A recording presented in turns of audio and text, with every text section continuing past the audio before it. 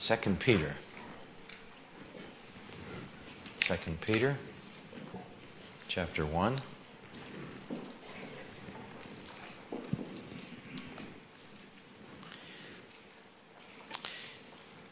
You know, whenever you read 2 Peter, it's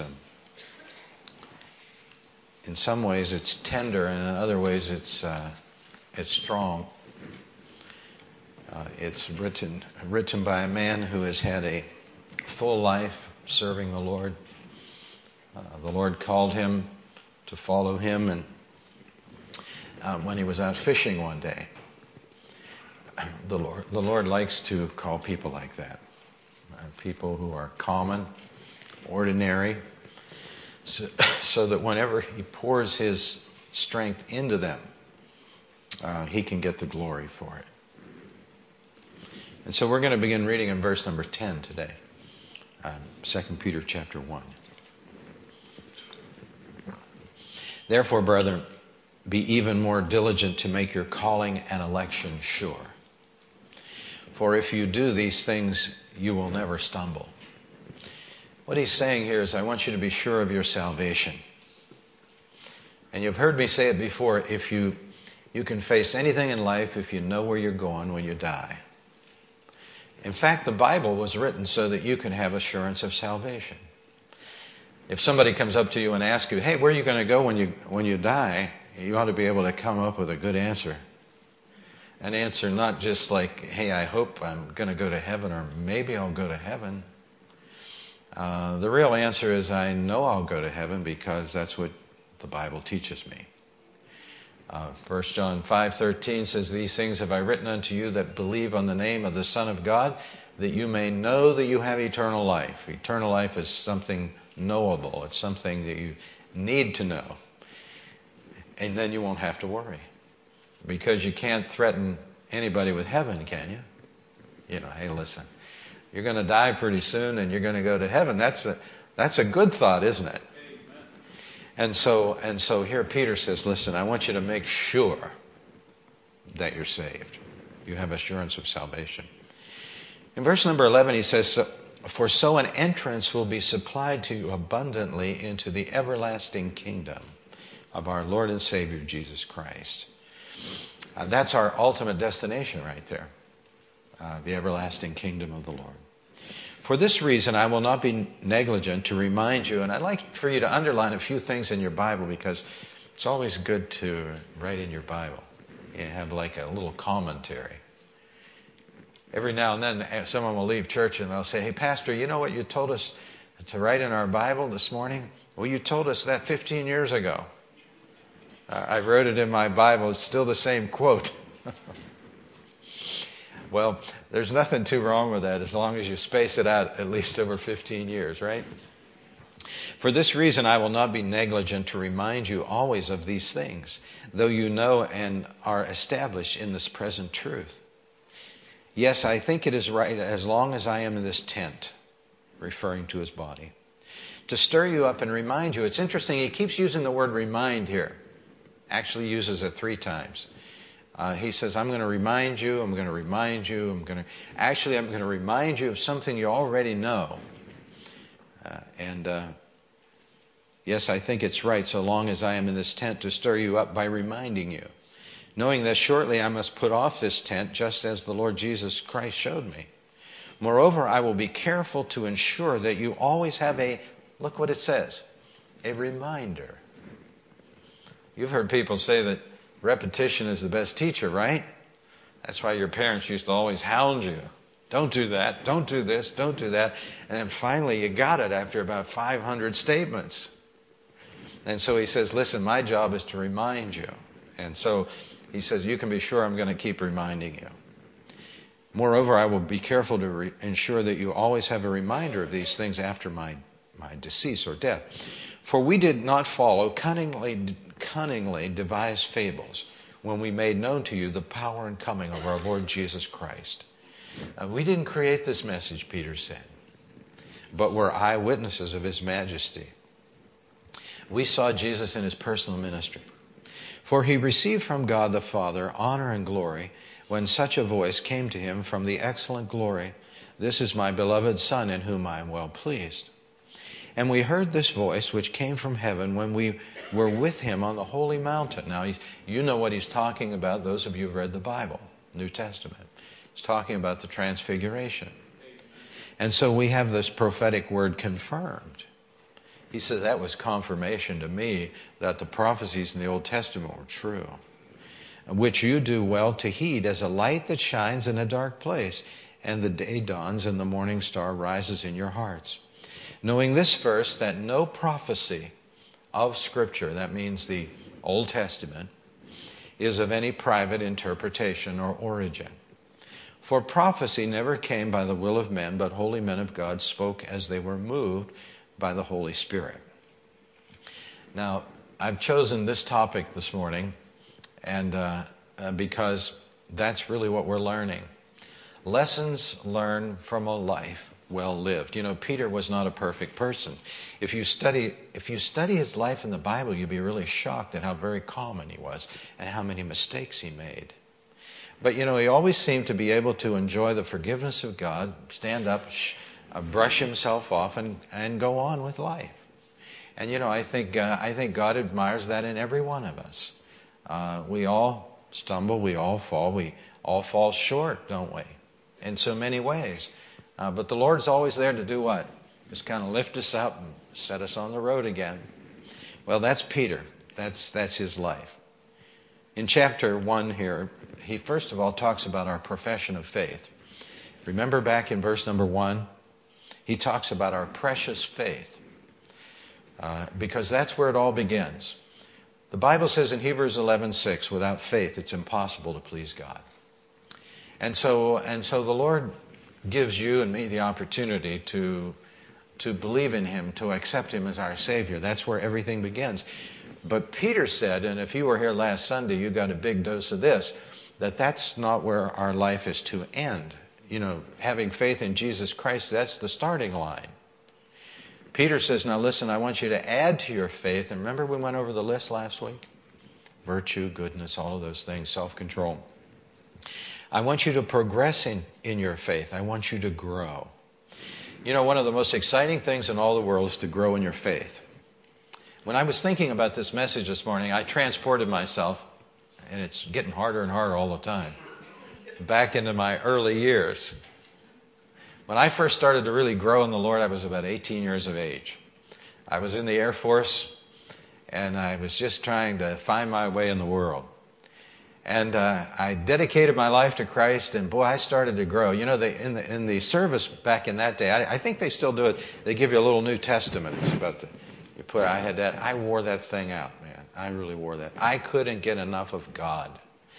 When I would get in the car, I'd put the Christian radio station in, and I'd listen to people like Charles Half.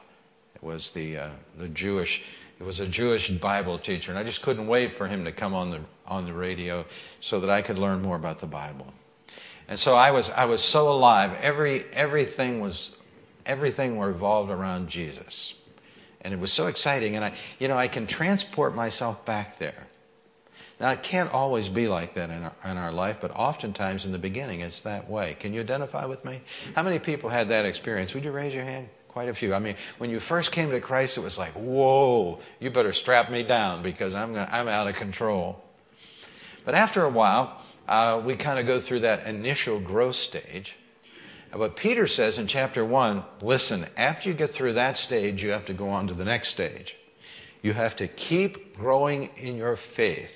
You have to keep progressing. And then, verse number 10, we read it here, is the culmination of our faith. Where does the journey end? It ends in heaven. And the scripture says that some people will have an abundant entrance into heaven. You know, there are several ways for a Christian to go to heaven. Now, this is interesting. Abundantly or not abundantly. Some people will be rewarded abundantly for the life that they've lived in the world. Other people, the Bible says, will enter heaven so as by fire. That means just squeak in. Now, that's not bad. The alternative is not good. The alternative is not good. But what we do with our faith will determine our entrance into heaven. It's going to be either an abundant entrance or entered by fire. 1 Corinthians 3:15. And so what Peter is saying here, is he's teaching you and me his passion to finish well. He wants to finish well. This last week, Pastor Al was sick, and he asked me to speak to our senior Sweet 60s. And I always like to do that. And I looked around the room and I saw a lot of people finishing well. They were still serving the Lord. They started out serving the Lord many, many years ago, and now they just continue to serve the Lord. And what did finishing well mean to him? It meant strengthening the believers, encouraging other people. Now, how did this come about? Well, Luke 22:31 gives us an insight into this. Let's read it. Would you help me read this? And the Lord said, Simon.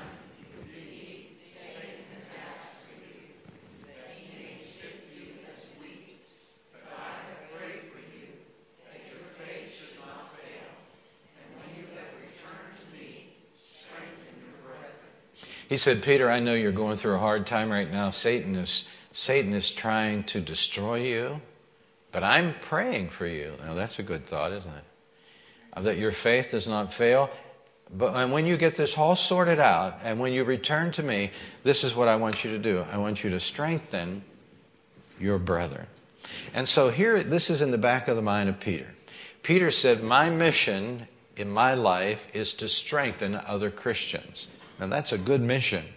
He got it from the Lord. When you give your life to Christ, you think that you can do everything. I know I thought that. You can win all the souls there are to be won, and you can make all the meetings, and you can go to all the events, and you can serve on all the boards, and you can do it all yourself. And after a period of time, you realize, I can't do this all. I've got to include other people. I have to pass this information on so that God's work will prosper in a better way. 2 Timothy chapter 2 is important to pastors. Let's read this. And the things that you have heard from me among many witnesses.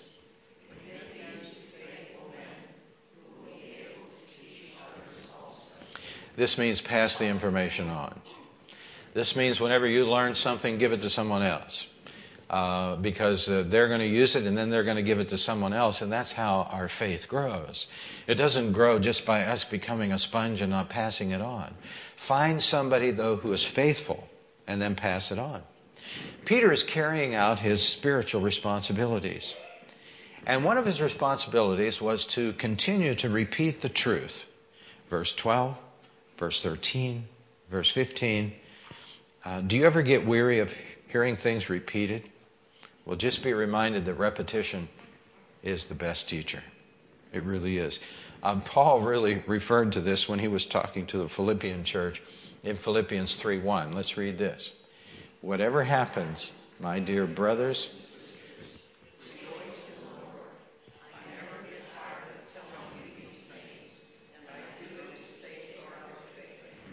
repetition. I never get tired of telling you these things. Don't get tired of repetition. 1 Corinthians chapter 1, verse 8 gives us a little further insight. Let's read this. The message of the cross is foolishness to those who are headed for destruction. But we who are being saved know it is the very power of God. The message that we should be repeating all the time is the message of the cross. It should always be on our lips. When somebody bumps into us, that's what we talk about. And then they say, hey, listen, don't bump into him. I'll tell you what he's going to talk about. And then after a while, you'll be like alone out there, But God will give you somebody to bump into, and you can talk about it some more. Because it's the difference between life and death. It's the difference between heaven and hell. The message of the cross, we never get tired of it. It is the power of God. It energizes us. It really does. A sports team will practice the same fundamentals over and over. A lot of new players on the team. And the coaches say, hey, listen, we have to do the basics right. The same is in the church. There are people in our church that have been saved 50, 60, and I don't know how many more years. But there are people in our church that just accepted the Lord a couple weeks ago. And they're sitting here too. And so they have no clue what the basics are. And so what we have to do is we have to enjoy the repetition of it because they're experiencing it for the first time. And we all have to get on the same page because it's the basics in the Christian life that make the difference. It really is. And Satan often tries to get us out on the peripheral, talking about things that are non-essential, when it's the essential things that make all the difference. And so Christianity is only one generation away from extinction. And the next generation is walking around our church right now. And so that's why we repeat ourselves. We keep telling them, hey, listen, we got the next generation coming on here. They have to learn. Peter is working against the clock. And he uses the term here, the tent, referring to his body. You know, a tent is a temporary dwelling. Peter is getting old, or the flames of persecution is getting near to him. And he said, listen, I'm going to fold up my tent. But as long as I'm in this body, I'm going to keep reminding you of what you need to know. Peter did know that he'd never die a natural death. Some of you may in this auditorium. My mother did. She died of natural causes. I don't know how rare that is. I have no statistics on that. But Peter knew from the very beginning of his ministry how he was going to die because Jesus explained it to him. In John 21:18. Let's look at that together. Okay, let's read. I tell you the truth. When you were young,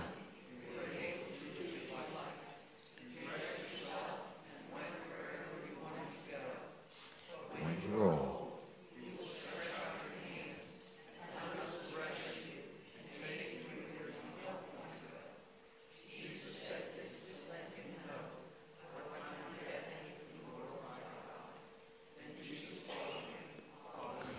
isn't that interesting? Jesus said, listen, in your younger life, you're going to do what you want to, but when you get down to the end of the road, they're going to crucify you. You're going to die on a cross. And then he says, are you still in? Do you still want to sign up? And he says, now listen, if you're in for that, what's the last two words? Follow me. And that's exactly what happened here. Tradition says, and you've heard this before, tradition says that Peter died by way of crucifixion, and he requested, when he was crucified, to be crucified upside down because he didn't feel worthy to die in the same manner that Jesus died. And I can see Peter doing that. I really can see him doing that. Well, the next thought that he develops here is the fact that experiences fade. He talks about the transfiguration. He says, listen, what I'm telling you is not something we made up. I've seen his glory. We didn't create this message. The transfiguration was a great experience for Peter. I think Peter needed it. In our Christian journey, oftentimes the Lord will give us a few experiences to encourage us along the way. How many times have you prayed to the Lord, Lord, just give me something. Just give me a little something. Just encourage me in a little way. Well, remember, Jesus took Peter, James, and John up into the Mount of Transfiguration. He encouraged them in a big way. Because it was on the Mount of Transfiguration, the Father's voice came booming down and said, this is my beloved Son, what? In whom I am well pleased. Now that would encourage you, wouldn't you? He said, man, I think I'm on the right side here now. I was getting a little shaky, but now I'm okay again. And so he gave him a great experience. Peter, I know you need this. This was the transfiguration of the Son of God. He would be disfigured so much that one day they wouldn't even recognize who he was. But in the transfiguration, he gave Peter, James, and John a glimpse of eternity. What is he going to be like out there? A glimpse of glory. Peter says here, I was an eyewitness of his majesty. And remember when Jesus prayed in John 17:5, he says, "O now, O Father, glorify me together with yourself, with the glory which I had with you before the world was." Matthew 17:2 says that he shined like the sun. So here's Peter, James, and John. They're going up on the mountain, and all of a sudden, Jesus' whole figure became like the sun. How many people ever had your parents say, "Don't ever look at the sun. You'll go blind"? I guess you will. I don't know. It's pretty bright, isn't it? The Bible says that's what happened on top of the Mount of Transfiguration. Jesus was giving them a glimpse of glory.